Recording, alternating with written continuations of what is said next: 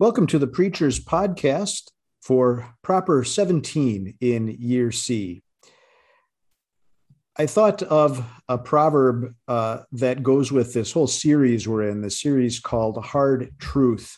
Proverbs 27, wounds from a friend can be trusted, but an enemy multiplies kisses. They came to my mind because we are following throughout this series our Savior Jesus as he makes his way toward his cross. And he has hard words for his disciples and for others he meets in the gospel selections that we are encountering in this series. Jesus ruffles people's feathers and he bruises people's egos. He sometimes, if we can put it this way, inflicts some wounds with his tough words. But these are wounds from a friend, wounds from one who set his face like flint and walked the hard road to the cross and to suffering for us. Wounds from one who loves us profoundly and wants us to share in his crucified and risen life. So we are listening to these hard truths from Jesus, our friend and Redeemer. So today we are thinking about the readings for the Sunday that falls on or between August 28th and September 3rd, which is Proper 17 in Year C. The theme tying the readings together this week is the humble will be exalted, and the exalted will be humbled. I'm John Mitchell from Wisconsin Lutheran Seminary. Let's say hi to our preachers for this series, Pastor Ben Tomczak, who serves Bethel Lutheran Church in Sioux Falls, South Dakota, and Pastor John Bergeman, serving Good Shepherd Lutheran Church in Downers Grove, Illinois. Ben and John, thanks again for being with us. So the theme for this Sunday, the humble will be exalted, the exalted will be humbled, a memorable chiasm, kind of like we had last week, as Jesus puts that hard truth before us. Let's get right into the readings for this Sunday. Ben Tomczak, could you give us a quick summary of the scripture readings for today? Maybe especially the gospel and the second reading. Sure thing, John. Thank you. I definitely don't want to change the theme. I think the theme is good, but there's a key word that attaches to that theme, and I think we can see it in all of our lessons, and that word was yourself. Right in verse 11, when Jesus talks about exalting and humbling, he says, whoever exalts himself will be humbled, and he who humbles himself will be exalted. So that, what do you think about yourself? How do you handle yourself? That becomes a big part of our lessons today. And here in Luke, these words in the chapter are immediately coming after our conversation from last week about the narrow door. And then Jesus weeps over Jerusalem. And now here he is with a group of Pharisees on the Sabbath day, which is when things always go wrong. And he's eating in a Pharisee's house. And he's going to tell this parable about not taking the high seat and not having banquets just for rich people. But before that, in the verses that are left out of the lectionary, he heals a man on the Sabbath again. And he confronts these Pharisees. Can we heal on the Sabbath? There's silence. Would you help your son or your ox on the Sabbath? And there's silence. And that just tells us what these Pharisees thought of themselves. They no doubt considered themselves on that narrow way, getting through the narrow door, and they thought of themselves as belonging in the highest seats. And as I thought of that, I thought of myself and something a teacher once said to us, that one of the worst things that happens is when we add adjectives to our descriptions. We're not just Lutherans or Christians, we're confessional Lutherans. And that's starting to think about ourselves a little bit, because it's hard not to say that without pride. Adjectives are a sure sign of this. So Jesus now turns to them and says, let's look at this meal in which we're eating, and these guests have picked places of honor. And he wants to tell them a secret. Did you know that in the kingdom of God, God actually arranges the seating chart? And maybe you could let him do that. That's going to flow through our three lessons today, that God is arranging the seating. He's arranging you. I think there's something about vocation here in Luke and throughout the lessons we're going to want to think about. And then he turns to the host and says the same thing. Don't be hosting parties that are about exalting yourself by all the rich and famous people who come so that the paparazzi show up and you can post on your social media accounts your picture next to this famous guy or that famous guy. But rather, set yourself up for eternal success. Bring in the poor and the needy, feed them, and he promises you'll be blessed. You don't even have to think about yourself. God has already thought about you, and you'll be repaid at the resurrection. And then we get a concrete example of it in James. Jesus, through his apostles, shows us what a life consumed with self looks like. It's favoring the rich over the poor, taking the high spot, loving the high spot, loving those we consider high and mighty, because secretly or not so secretly, that's all done for yourself. And here it's the socioeconomic example. And think of how we treat people. To my own shame, I can tell you how many times a conversation changes when I identify someone at church I don't know as a member of the Wells. Suddenly it's a new and different conversation to my shame. And Jesus says that's not really faith at all. He had said at the end of chapter 1, religion that God loves is caring for widows and orphans and throwing away all the evil of this world. But we can't do it. We're so consumed with ourselves, we can't even be bothered to take care of small needs. So we get a big warning today about ourself and the danger that comes there. And Jesus says, you're going to kill others, which leads to your own death because you're breaking the entire law with this silly thing like inviting rich people to banquets and scurrying around for the highest seats. You're focusing on yourself, which is exactly what our proverb is going to be talking about today too. All right. Yeah. Thank you, Ben, for setting that up so well and showing the relationship there between Jesus' words, setting the context for us of the gospel, and then, that more concrete example then in the situation that James is addressing. So our sermon text today is going to be Proverbs, the reading from Proverbs, Proverbs 25, verses 6 through 7a. Close connection with the gospel. But I thought we'd do something a little different today. And what I wanted to do is just do a little bit on Proverbs in general, and then maybe some hints and tips for preaching Proverbs. And depending on material here from David Schmidt, Dr. Schmidt is the head of the Practical Theology Department at Concordia Seminary in St. Louis. He had written a nice article for Concordia Pulpit Resources a number of years ago. And I contacted him, and we're using this material by his permission. So first of all, here's how he defines a proverb. A proverb in Scripture is a general truth arrived at from godly observation of experience that can direct future action when considered prayerfully in the fear of the Lord. And I'll just quick break down that definition a little bit. First of all, a proverb is a general truth. This is something you gather pretty quickly as you read through the book of Proverbs. There might be competing truths that seem to be competing, that describe related wisdom. It's almost the same. Of course, there's a famous example of this in Proverbs 26. Don't answer a fool according to his folly. And then the next one is answer a fool according to his folly. Well, wisdom is knowing when to apply which proverb. But a proverb is a general truth arrived at from godly observation of experience. I think this is an interesting part of Schmidt's definition. He says that when we deal with Proverbs, we often want to jump to how will this tell me what to do in the future? And I'll get to that in a minute. That is a legit use of the proverb, of course. It is there to shape future action. But it's also worth looking at when you look at a proverb, kind of reflecting on the past, how through my own experience, maybe we can see this truth borne out in the past. Or here we can look at Jesus' words in Luke. We can look at James chapter 2. We can see some of these playing out in different scriptural situations also.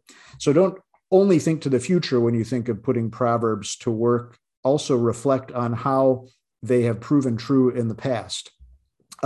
Now, a proverb is a general truth arrived at from observation of experience that can direct future action. So that is, of course, part of the purpose of Proverbs. But think of them not only directing future action as here's a law that God wants you to follow, but think of future action in terms of living in grace, living in freedom. As I live in Christ, this new life that he has given me, how can God's intervening in my life with his grace shape my future action? And how can this proverb then direct it? So what I'm thinking here is it shapes future action, not just in terms of the law, but also in the context of the gospel. And then, of course, the last part of that definition I mentioned, when considered prayerfully in the fear of the Lord, we know the key proverb, the fear of the Lord is the beginning of wisdom. So that kind of is at the foundation of our application and understanding and meditation on the Proverbs in Scripture. And then just a couple of points that I found useful as you are meditating on a scriptural proverb or as you are putting together a sermon on a proverb. Here are 5 points that David Schmidt lists that I'll just mention and unpack just a little bit. Then we'll get into our text specifically. Suggestion number 1 is determine the proverb's intended meaning. And that seems obvious, of course, a place to begin. You got to figure out what the proverb means, but don't assume that the basic meaning is understood. An example that David Schmidt gives is the proverb, better a meal with vegetables and love than a fatted calf with hatred. This is not like a pro-vegetarian proverb, better a meal with vegetables and love. So you got to think about it a little bit. A meal with vegetables in biblical times would have been the meal of someone with a very modest way of life, whereas a meal of a fatted calf is someone with great wealth. So he's saying that, if given a choice, you might have a home filled with love, with modest financial resources. That may be way better than a home of great wealth where there's that love missing. So don't take for granted that the meaning of the proverb is obvious, but determine its intended meaning. Second point, he says, is use a proverb to reflect on past experience. I mentioned that already in his definition of a proverb, but you may think of a time in life when this particular proverb proved true, or you saw how the truth of it was borne out in your own experience, or lead listeners to think about that and reflect on that. Point 3, I think this is especially helpful. Test the limits of the proverb. As we said in our definition of proverbs, not every proverb applies or is meant to apply in every single situation. So, and this is, I've experienced too. I taught a Bible class on proverbs, I remember many years ago, and I was surprised at how kind of ticked off sometimes people would get at proverbs, because we'd read a proverb and I was thinking, oh, this is so cool. But immediately people would go to, well, I can think of a time when that would be a bad idea, a horrible idea to follow that. Well, I would say, yeah, that's true. We need to figure out when to apply this and what the limits of this proverb may be. So I think it's good to acknowledge that, okay, what we're talking about here, it's not just a truth to put into practice anytime, anywhere, but godly wisdom is us talking about it, reflecting on it, and seeing where and when to apply this proverb. But acknowledging so if we can put it this way, the limits of the proverb might be good to do. Point 4, place the proverb in the context of salvation. So we're reflecting on these proverbs not in a vacuum, but as people that God has brought to new life in Christ. And so that is going to shape our reflection on this. Therefore, we won't view them simply as laws to be followed or good principles to be honored, but rather we are seeing them as a loving God shaping our lives as his disciples through these proverbs, with his grace at the center of everything. And then finally, prayerfully consider the proverb for future guidance. Of course, this is going to guide our lives, but maybe just a caution, don't just skip to that part. Don't just say, here's a proverb and here's what it tells you you're supposed to do in the future. Go back to these other points that I've made too, and let them flesh out our meditation on a proverb. So just to recap those 5 points: determine the proverb's intended meaning. 2, use the proverb to reflect on past experience. 3, test and explore the limits of the proverb. 4, place the proverb in the context of salvation. And 5, prayerfully consider the proverb for future guidance. All right, well, I've talked a lot here. Let's get to our text itself. John Bergman, could you take us then to our particular proverb, Proverbs chapter 25, and get us thinking about preaching this text? Yes, thanks, John, and I really appreciate your intro there. It helps us to get a little bit deeper. One one of the dangers that can happen for us is to quickly read this proverb and skim off just an external little life hack or life advice for something when there's really a much deeper spiritual application here. The words read pretty simply in Proverbs 25, 6 and 7. There's not a lot of words, a lot of necessarily deep exegesis. Do not exalt yourself in the presence of the king and in the presence of great people. Do not stand, it says. It's better that he would say to you, come up here. And the danger could be we just read that, or our hearers hear that and think, okay, this is just some courtly etiquette. Maybe the take-home application is don't embarrass yourself in a social situation. Teenagers, don't just go sit at the cool person's table in the cafeteria. We don't want you to be embarrassed. But it goes a lot deeper than that once we really start to reflect on it and dig into it. There are shocking things here. They just don't always seem shocking at first read. First of all, do not exalt yourself in the presence of a king. We can fly right past that one. In the ancient world, that would be unheard of. You exalt yourself in the presence of a king, that might be the end of your life. You think about what care Esther took before she would bring up her concerns in the presence of a king that she was married to. So for the ancient readers, they would have heard things like that and going, well, of course, that's a bad deal. We might fly over that a little bit more, but that's kind of a shocking thing. I think the bigger shocking thing is the malady here. If we can even kind of get into that a little bit, what we're looking at is pride and arrogance. And these are things that our culture doesn't necessarily see as shocking necessarily. We're taught to exalt ourselves in a sense, to put ourselves in the place we need to go, to do what we can to get our likes, our followers, our votes, our admiration from others. So that sin itself of pride doesn't necessarily seem as shocking maybe in our culture. But then secondly, that sin of pride doesn't always seem so shocking in ourselves. And this is what I mean by that. It's so easy for me to tell you all kinds of examples of pride in other people's lives. It's so hard for me to see it in myself. It can just be so blinding. And I think that's one of the urgent warning calls here of this text in our readings today, is God says this is a dangerous sin, and it's a sin that you might not always see yourself. So wisdom is going to call for you to reflect upon this and see where it's at in your own heart and in your own life. Those are just a few thoughts maybe to get us going, and I'll throw it back to you guys. Thank you, John, for getting us thinking about this and about, kind of the spiritual issue that this proverb is pinpointing. So the malady, pride, something that, we can all agree the concept is bad, sinful, selfish pride. Of course, it's just kind of common knowledge. Yeah, it's probably good to be humble and not great to be full of yourself. But right, when the rubber meets the road in our lives, you're right. I think it's hard to see when we are falling into this sin, it just kind of blinds us.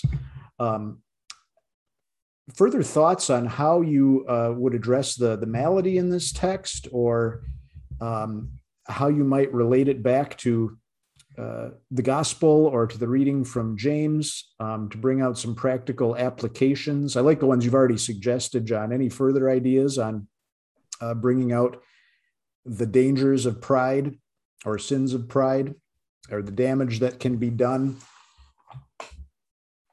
Or maybe not just the results, but the causes, the root causes of them.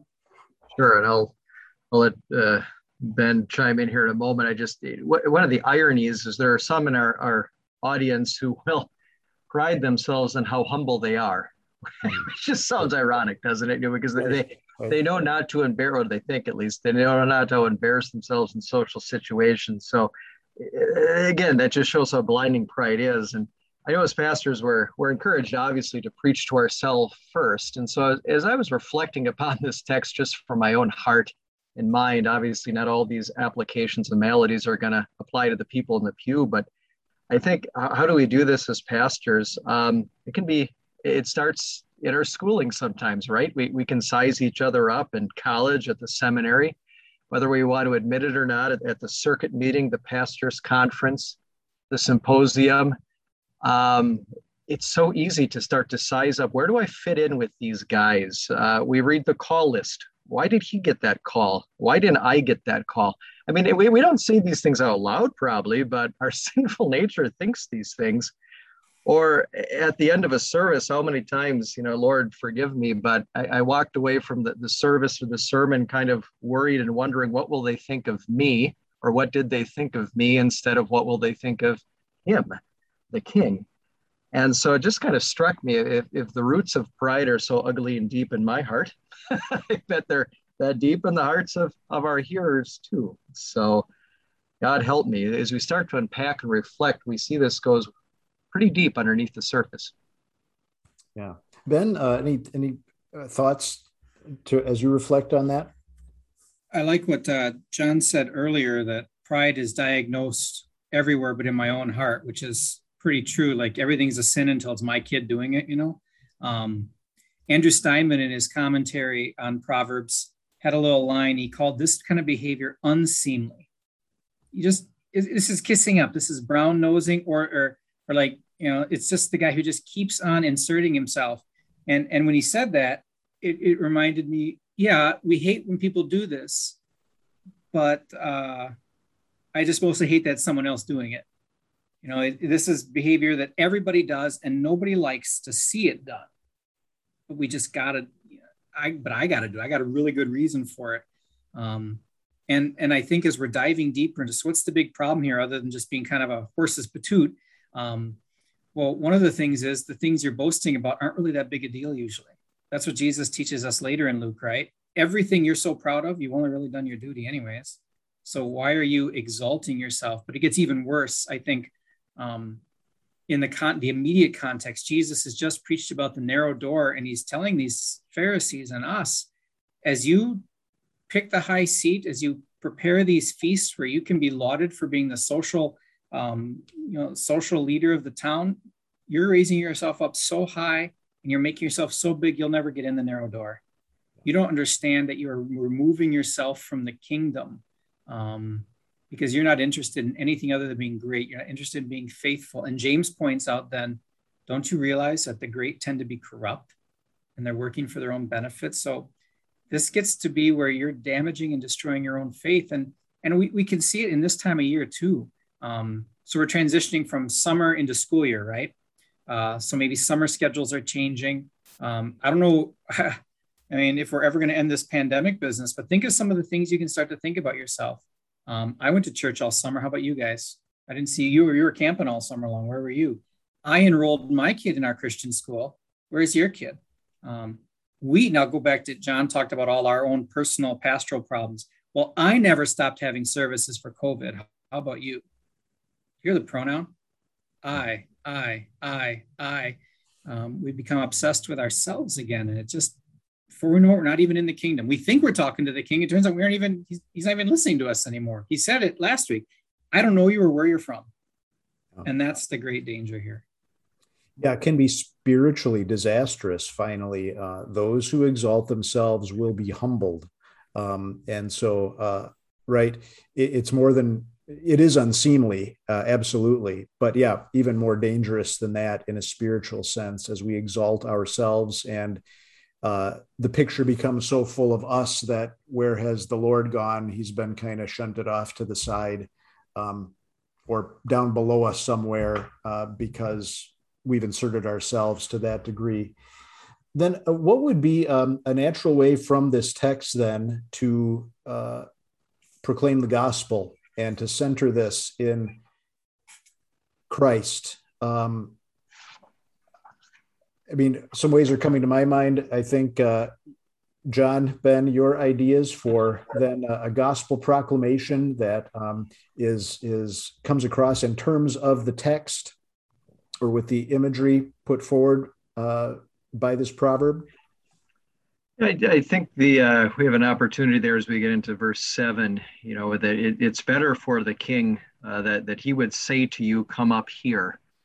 And again, we're so separated in our culture from these royal court scenes that can just glance over. But what an absolute thrill of a lifetime. You know, if you visited, if you were a British citizen, let's just say, and the Queen of England personally asked you to come up, or you were in a monarchy and the king said to you personally, come up here, that would be something you never forget. But now, how much more, right? Who is the king ultimately of all? It's God, and there's no reason he should have anything to do with us, but humble us forever because of our pride. But through Christ, Christ becomes humbled. Of course, Christ takes the last place, and through that sacrifice and life and death and resurrection, now the King reaches out to me and says, "Come, come."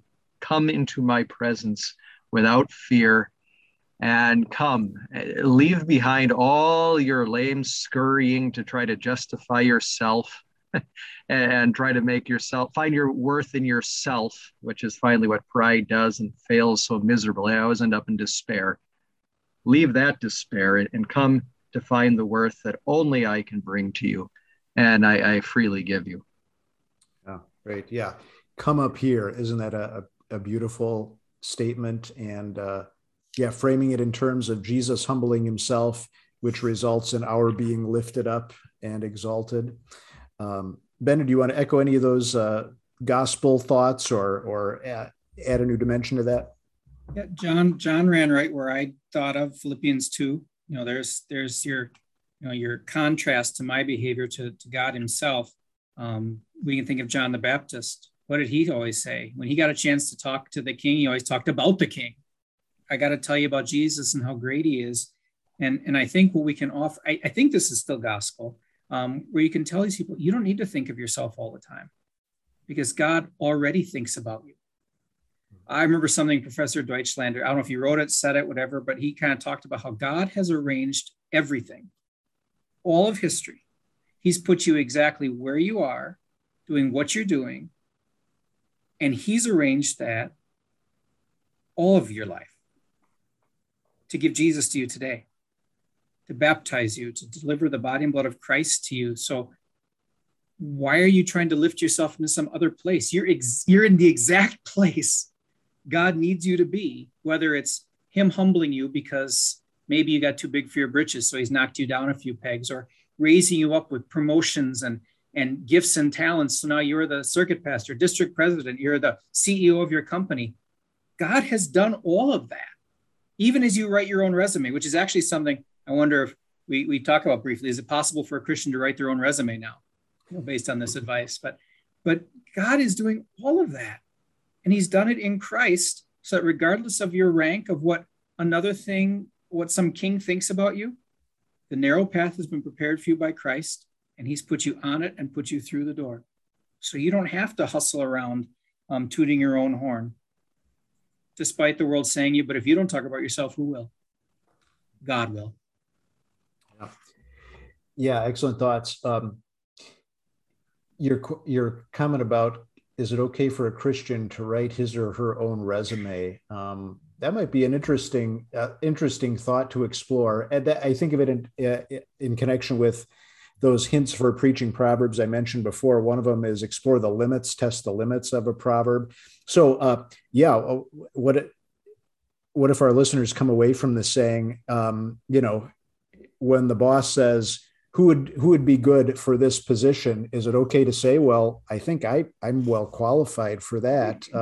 Is it okay to be honest on a resume and say, here are my accomplishments, here, kind of that self-promotion, self-marketing. I think there would be cases in which a Christian could certainly do something like that in good conscience, because you are recognizing that, everything I have, I've been given by the Lord. I've been given gifts, talents, opportunities, as you said, Ben, echoing Professor Deutschlander. He's put me in this position. I can recognize that I have opportunities to serve. I can say I have abilities to serve without being self-centered about that, but rather knowing in my heart I have this only because my God is good and gracious, and because He has poured out blessing after blessing on me, and He's put me in this position where I have the opportunity to put His gifts to work and to honor Him. Right. So I think that might be good to clarify as you're helping people to meditate on a message like this. Yeah, and it is more also about more than just these surface applications. We really want to drill down into where's our heart at? How do I see myself as living under God as His creature, or in some sense trying to live alongside Him as His equal, or maybe even above Him and kind of bumping Him down and out of the picture. That's kind of the real issue. So I think a Christian could in very good conscience be confident in the gifts that God has given and acknowledge those and serve accordingly, while still keeping in mind the vital spiritual truths of the proverb. Ben? Yeah, and that's where I mentioned it in the introduction. I think there's something about vocation in this section that we could talk about as an application that, Luther talks about in the Catechism: do what your office calls you to do. If you're the king's right-hand man, then obviously you sit in the right-hand spot. This text isn't calling us to a life of degradation and throwing off all offices. If you're a pastor, act like a pastor. Just you don't have to be a dink about it. John, you talked about you don't have to exalt. There's the word exalt yourself. No, you are the chief of staff, and to whom much is given, much is expected. So, but at the same time acknowledging that's coming from God. I don't need anyone or anything else to be affirmed in my identity or office. And if He chooses to give me more or to take away, like Job says, so be it. If He raises me up, so be it. If I stay where I am, so be it. If He lowers me down, so be it. And I will serve there well. So I think that could be a way we go to see the broader spiritual connection here. Vocation is a little bit in view. Yeah, thank you. Yeah, John? I appreciate those thoughts, Ben, because I think two ditches here could be spiritually dangerous. Either I exalt myself with such pride, I shove God out, or people hear that encouragement to be humble, and they think being humble means I rip myself down, I tear myself down, I'm in despair over what a failure I am. That's humility. No, that's not at all. That's not what we're talking about either, that God is calling us to do. So I appreciate that balance there, that finally in my vocation by the blood of Jesus, I am exalted every day in Him, not in me, in Him. Yeah. Again, centering our identity in Christ, in the gifts of grace that He has given and continues to give, rejoicing in those gifts, living them out. Yeah, that's not sinful pride. In fact, that is that's a godly ordering of the gifts that He has provided to us and the opportunities that He's provided to us in our various vocations to use them. Yeah. I think that's helpful.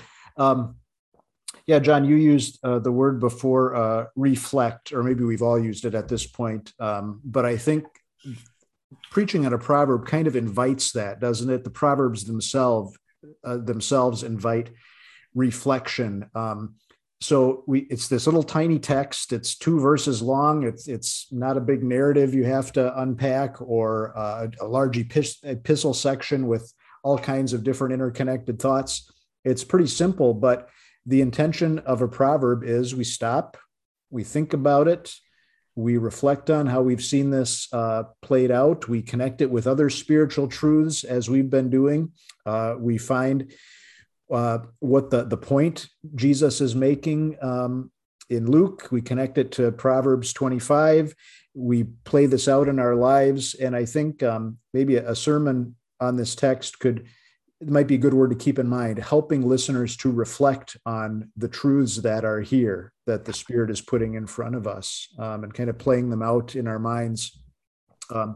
Any suggestions for a theme, kind of tying this together, our proclamation, our leading people in meditation and reflection on this together? Anything you're thinking of, possibly even in rough form? Theme ideas, John? Yeah, just kind of playing off that exalt and humble idea, that not necessarily a full developed theme in parts, but just the idea that if you exalt yourself in the ways of the world, and you will be humbled forever. Humble yourself in the ways of the Lord, and you will be exalted forever. There's kind of a contrast there, or be humbled now in God and be exalted in Him forever. There's kind of almost a contrast there. Where does the humility and exaltation come from? And answering those questions is going to be key for my spiritual life forever. Great. Yeah. So getting those, using the words of Jesus that I think certainly reflect this proverb, and one connects with the other, being humbled, being exalted. Any other ideas for communicating this text? Not necessarily themes, but just suggestions for preachers as they preach on this proverb. Anything come to mind?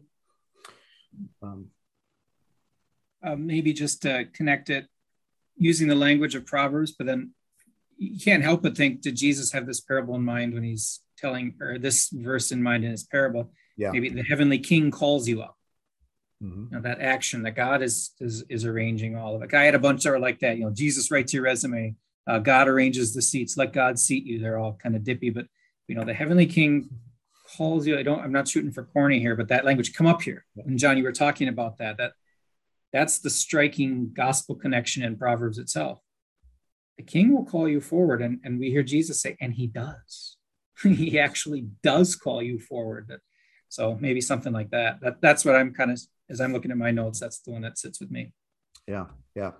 And we think of that in terms of just, justification, that God honors us with this new status. And I'm kind of thinking of that justification, broadly speaking, the gospel promises that exalt us through the grace given to us. But as you mentioned, Ben, also this plays itself out every day, how God gives us these places and opportunities to serve in our various vocations, what honor he gives us to do meaningful things as his people. All under the umbrella of the grace that he gives to us, that it lifts us up and exalts us. All right. Well, hopefully this has given some preachers some food for thought, kind of a different approach today because of the different nature of our text, this verse from Proverbs 25, or the two verses. But hopefully preachers will have some good things to chew on as they proceed now in crafting their sermon and bringing this beautiful truth to God's people. So God bless you, preachers, as you proclaim the word of grace to your people.